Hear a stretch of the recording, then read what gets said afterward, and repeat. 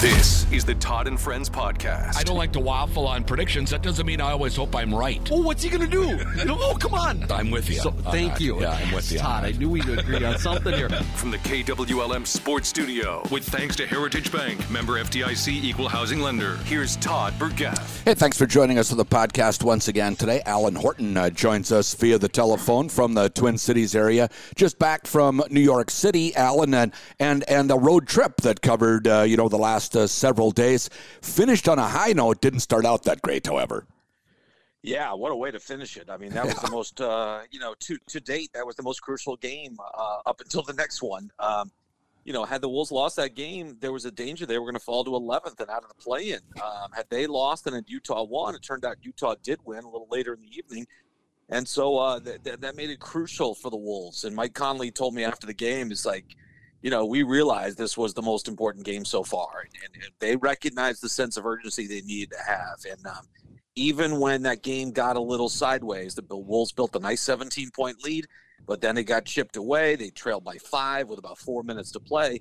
They finished the game on a 16-5 run. They stepped up in the game's biggest moments. They got a lot of big performances and an absolutely crucial win, because you lose that, you're in 11th. Now you're looking up. The Wolves have one home game, and then they got to go back on the road, and they're facing Golden State, Sacramento, and Phoenix. And you're like, well, I know they had a successful West Coast road trip a couple of weeks ago, but it's asking a lot going up against those three teams who are also battling for their playoff lives. So crucial must-win last night, and they found a way to do it. Legitimately, the Wolves could finish anywhere from, they could get 4th. That seems a bit of a stretch, 3 games back with 10 to go, but they easily could finish anywhere from 6th to 12th in the Western Conference. I mean, there's a lot of big games coming up. It's really playoff basketball right now. And there's a lot of different scenarios, too, which, you almost just have to, I think Chris Finch has preached this the last couple of weeks, that we just have to take care of ourselves. We just have to keep winning. We have to, we can't rely on anybody else. We have got to win games to give us a chance to get to where we want to go. And there's 9 games left, and you're still in the 8th spot. It's a brutal part of the schedule too. You only got 4 home games left, 5 on the road, and it's going to come right down to it. But that's what makes this game great. It's what added to the excitement last night, was that it was such an important game. And, so often, Todd, it comes down to, who wants it more, who needs it more, where's the sense of urgency? And when you look at where the Wolves were and their situation versus what the Knicks were, they had won 12 of 15. They're kind of coasting right now. I mean, they're playing good basketball. There's no doubt about it. They had won 12 of 15 since the Josh Hart trade at the deadline. They were really looking up, but the sense of desperation, oftentimes the more desperate team wins. Chris Finch has said that multiple times through the years, and I think it bears out. It doesn't guarantee you're going to win the game. You still have to do all the things necessary to win the game, but sometimes, and the other thing too is when you play these close games and you have these bad losses to Boston and to Chicago, those two in particular jumped out. You can even throw the overtime loss to Brooklyn in there. But those 2 games were particularly tough. But if you play enough of these close games, these clutch time games, it has, the basketball gods have a way of evening things out. And, it was time for the Wolves to win that one last night after the way the previous couple of games. They had lost 3 straight in clutch time and probably should have come away with 2 wins, but they balanced it out with this one over New York. Yeah, and Taurean Prince was very vocal about the fact that he failed against Chicago. He felt bad about a turnover there at the end of the first overtime, and the Timberwolves didn't execute at the end of the regulation either. So he kind of said he had that on his mind, but not in a bad way, that he wanted to get after it. Boy, he sure did. What I saw, a stat, he's only the 7th player in NBA history to make every three-pointer with at least 8 attempts. So quite a list he puts himself on there. What a game he had. He was awesome, and I think he would have even put up bigger numbers if he hadn't been in foul difficulty. He had 5 fouls, and a couple of times had to come out, because of that foul issues. But the Wolves had a number of players with foul issues. But I think that's always it's funny. It's like that's such a detriment because you have to keep making changes, and you have to sit guys for particular periods of time. Wolves had, I think, at one point 4. In the first half, they had 4 players with 3 fouls. But I think it's actually a good sign for the Wolves because it shows their aggressive level. Yes, they're fouling a lot, which you don't want to do, but it shows that the mindset they have of being aggressive. And I think that pays off in the long run. And Taurean Prince is just, you're right. I mean, he made a costly mistake in that Chicago game. They had the ball in a 2-point lead in overtime. Shot clock is there's some debate about whether the shot clock was on or off. I still have to look that up. Either way, the Wolves didn't have to do anything. They didn't have to shoot it. They just had to bring it in the front court and not turn it over. And Torian, I don't know if he lost track of the score or what happened, but he had the bad turnover. Chicago ties it, forces double overtime, and wins the game. For him to come back 2 games later and put up that kind of performance in that kind of a must-win game, he's just. I saw him earlier in the day, and he's just like, "Hey, we gotta get to the playoffs, man. We're here to get to the playoffs." Like he was already fired up, I think, a little earlier in the day, and for him to come out and have that kind of a performance. 12 of 13 shooting. That's hard to do. And he was just, especially when you're taking 8 threes in there. It's not like he got all layups in that game. He hit all kinds of shots. He was awesome. And the Wolves really needed that because it was just the second game this year without Anthony Edwards and Karl-Anthony Towns. And I thought Jalen Noel was big off the bench. He comes back after missing 10 games and really provided a little spark. And you just got so many good performances. I thought Mike Conley was sensational. Rudy had his moments. Jaden had his moments. Just really, every time you think you have this Timberwolves team pegged, they do something different, right? Like the offense was really struggled, 5th worst during this 6-game stretch where they had lost 5 of those. And then they come forward and shoot 60%, and then they put up 140 points. A team that looked like it was on the ropes, and if they had lost that game, the season may have been in doubt. All of a sudden they win it, and all of a sudden everything's completely turned around again. It's just it's been crazy to see the ups and downs this team has had this year. And doing it without Anthony Edwards, who is it the last 3 games? When did he hurt the ankle, Alan? He hurt it Friday night in the first quarter of Chicago, so it really feels like 3 games, but technically it's only 2. And, I'm not even going to ask you about injuries because it seems like they're fairly secretive in the NBA these days about players' injuries and when they may or may not come back. But he seems like really kind of a warrior player and will try and get back as soon as he can. But until then, it's guys like Prince and others that have to step up and do some scoring. Yeah. I mean, if you asked Anthony Edwards, he wanted to play the other night. He was ready to go. And, that's where you don't let the player have 100% of the decision there. The medical staff does have some say in this, but there's some hope. Nothing's official, but there's some hope that both those guys might return on tomorrow night against the Atlanta Hawks at home. So it could be a Towns and Ant return together, which would be a big boost in front of a big crowd in a big game. You need to win this one before going back on the road for 3. So even if it's not on Wednesday, there's some serious hope that it would be on the weekend and maybe at Golden State on Sunday.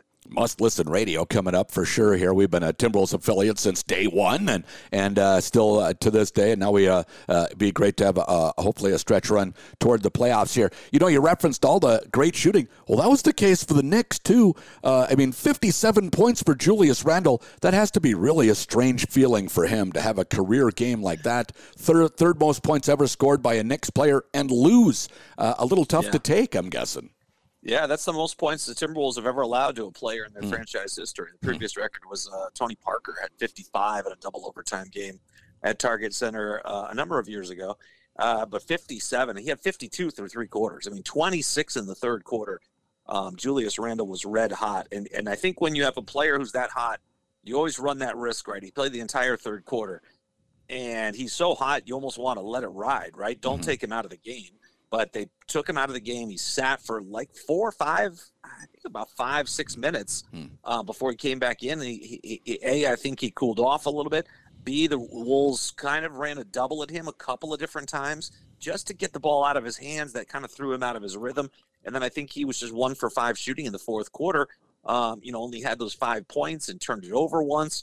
So the Wolves, they let him have 57, but they come away with the win. And as I said earlier, I think after the Atlanta win last week, it's, they were okay allowing Trae Young to score. And Trae had, I think, 41 points in that game, if memory serves. It doesn't matter, in the win-loss column, it doesn't show up, the opposing guy had 62 points or 41 or 57. That doesn't matter. It's about getting the win. And if that means one guy scoring all that, hey, great. As long as you come away with the win, that's the goal night in, night out. And there was not a lot the Wolves could do. Julius Randle was hitting just everything. He's fading right, he's fading left, he's leaning in, he's hitting threes, he's hitting mid-range shots, he's getting to the rim, he's drawing fouls. He had it all going. And for the Wolves to overcome that, I think, their defense doesn't probably, you look back at that game and say your defense was awful all night long. Well, it wasn't awful in the fourth quarter, especially in that 16-5 run to close the game.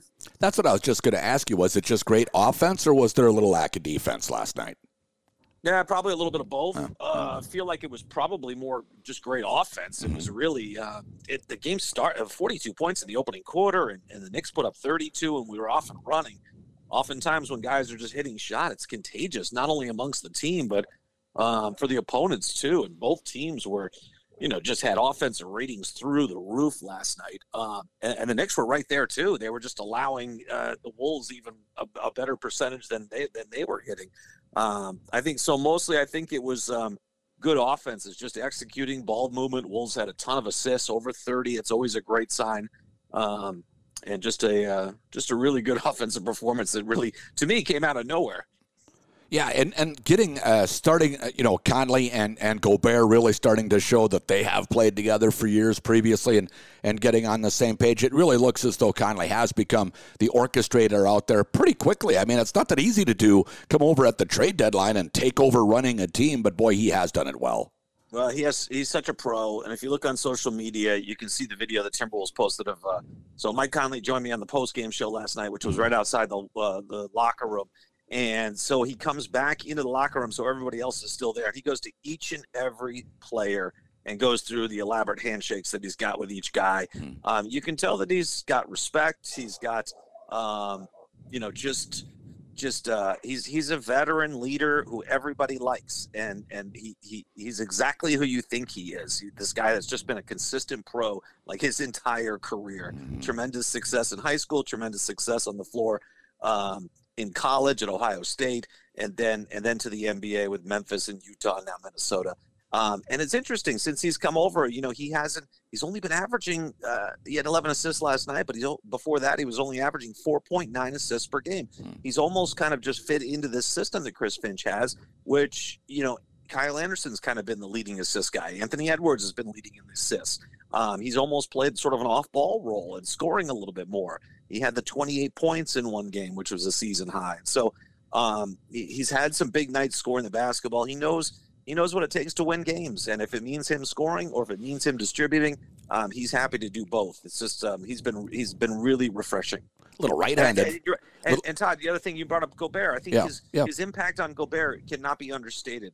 Rudy has got such a confidence level and a comfort level now with Mike Conley. It's absolutely noticeable, and it's no surprise that since the trade deadline, Rudy's had he's had his best couple of weeks or months of the season. And he's an unselfish player, Gobert. I'm watching the game last night. He catches the ball in the lane on kind of a semi-break. It's, around the 4 or 5 minute to play mark. And he's in a bad spot. If he's a selfish player and tries to dunk, he's going to get an offensive foul. He beautifully pulls up ball exactly 7'2". Yeah, shovels the ball off to the right. A nice little play by Gobert there. And it was funny because he got the ball, I thought, you don't want to kind of give him the ball in that situation. He was like just inside the free throw line. Yeah. And I think he took a dribble or just and Jalen Brunson saw it, and Jalen Brunson was jumping in front of him. He's like, I'm going to take this charge. Like, this is going to hurt, but I'm going to get the offensive foul on him. I'm going to get the turnover. But you're right. Rudy definitely passed it to his right and easily, he can get 3, 4, 5 assists a game. He does want to move the basketball. He sees how well it all works. When the ball is zipping around, that's when the Wolves are at their best, like most teams. Good pass, pass up a good shot for a great shot, keep that ball moving, that 0.5 mentality, drive it, shoot it, or pass it. It's funny, I was looking at the stats just now at the box score of last night's game, and I see, gosh, he only had, we only had 34 rebounds in the game. And I remember, that's, when you make so many shots, there's a lot fewer rebounds to go around. But, boy, that's an area where, once Cat gets back, don't you think this will be a good rebounding team? I mean, they haven't been a great rebounding team yet, however. No, and they weren't early when they had Cat and Rudy. So, I mean, the hope is there that you get stronger performances on the glass, but it just hasn't developed. And that seems like such a long time ago that Cat and Rudy were playing together, all the way back to October and November when Cat went down late in November in Washington. But, the hope is there that you can solidify the glass. But, at this point, I think it's the Timberwolves have been one of the worst rebounding teams in the league. They get continually out-rebounded by They're bottom 5 in the league, minus three rebounds per game differential. And so, maybe it improves, but it's kind of you are who you are at this point. And, it's funny. I keep track of rebounding, and it just doesn't seem like rebounding overall kind of matters as much as it used to. It's not the indicator of winning that it used to be. I would say that, offensive rebounds make a big difference of a team, and the Wolves have seen this when they've given up big offensive rebounding nights to their opponents, a lot of second chance points. That's crucial. But winning that rebounding battle, I think if the Wolves are just competitive in that area, then they're in good shape. And I think they were even last night. So that's pretty good for them. At this time of year in March when the NCAA tournament is going on, and I'm more of an NBA fan than I am a college fan. You can't watch everything after all, and I prefer to watch the game played at its highest level. But I have a lot of college basketball friends, and this is the time of the year they're kind of all over me about it, and they mention the defense in the NBA. There isn't any. And I said, why do you say that? Well, look at the number of points. But there's so many possessions. And I'll say this, the game has never been more highly skilled.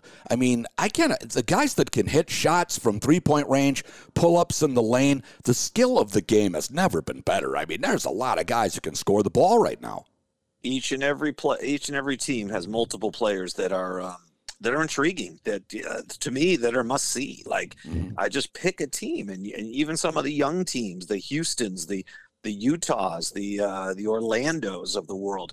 These guys are fun to watch, and you're right. The skill level is at its highest level, and the game is being played faster, and there's more scoring than ever.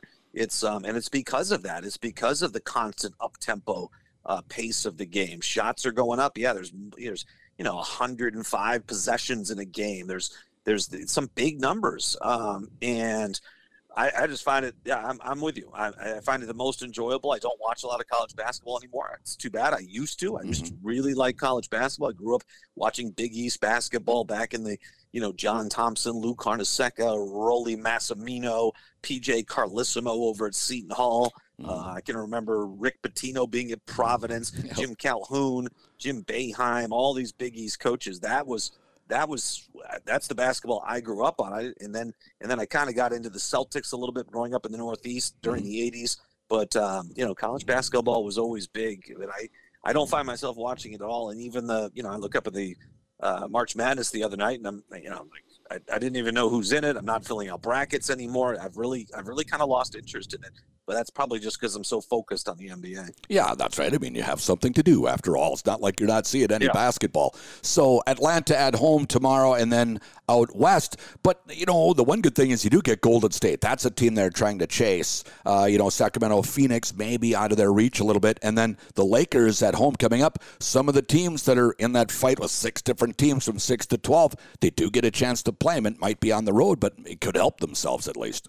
Yeah, that's been the other interesting thing. This Wednesday wraps up 8 straight against the Eastern Conference. I mean, it's just like we haven't played a West team in a while, which is just strange, especially at the end of the season when it seems like all these West teams are battling one another, and we're off playing the Atlantas of the world and going to New York and Toronto and all these places. But it's Golden State is an awfully tough matchup for the Wolves, especially on the road in Golden State. They've not had a lot of success there. I love the way they've played against Sacramento. They've beaten them 2 out of the 3 times, and the one time the Kings won was the second of one of those 2-game series at Target Center where, your advantage is just taken away on that second game. It's just a really I thought the Kings really benefited from having played the Wolves just 2 nights earlier, and I bet you if that was on a different, they probably should have won that game. It was an overtime loss, 1 of 4 the Timberwolves have had this season. They're just 1-4 in overtimes. But I really like their matchup against Sacramento. I'm interested to see how this one goes. Sacramento had a bad loss last night against Utah. They're pretty much solidified up there in that top 4. I think Memphis jumped over them to get into that 2nd seed again. But, in Phoenix, we haven't seen them in a while. And who knows if I guess Kevin Durant's probably still out. But, Phoenix has been a tough place to play as well. So it's, no matter who you're playing, every night now becomes the most important game, and it starts tomorrow night. It starts against Trae Young. Let's hope the Hawks play a lot like they did last week against the Wolves when it looked like they didn't really enjoy playing with Trae Young. That was a disorganized group, and Quinn Snyder, who just took over a couple of weeks ago, has a big path ahead of him because Trae Young is uber talented, but he's gone through 3 head coaches in 5 years, and it looked to me on the floor like nobody liked to play with him. That's the way that game looked the other night. So hopefully that continues tomorrow. Alan, thanks so much. You got it, Todd. Thank you. Todd and Friends podcast is brought to you by Heritage Bank, member FDIC, an equal housing lender. Watch for future episodes of the Todd and Friends podcast at KWLM.com or on the air here at KWLM 1340 AM and 96.3 FM.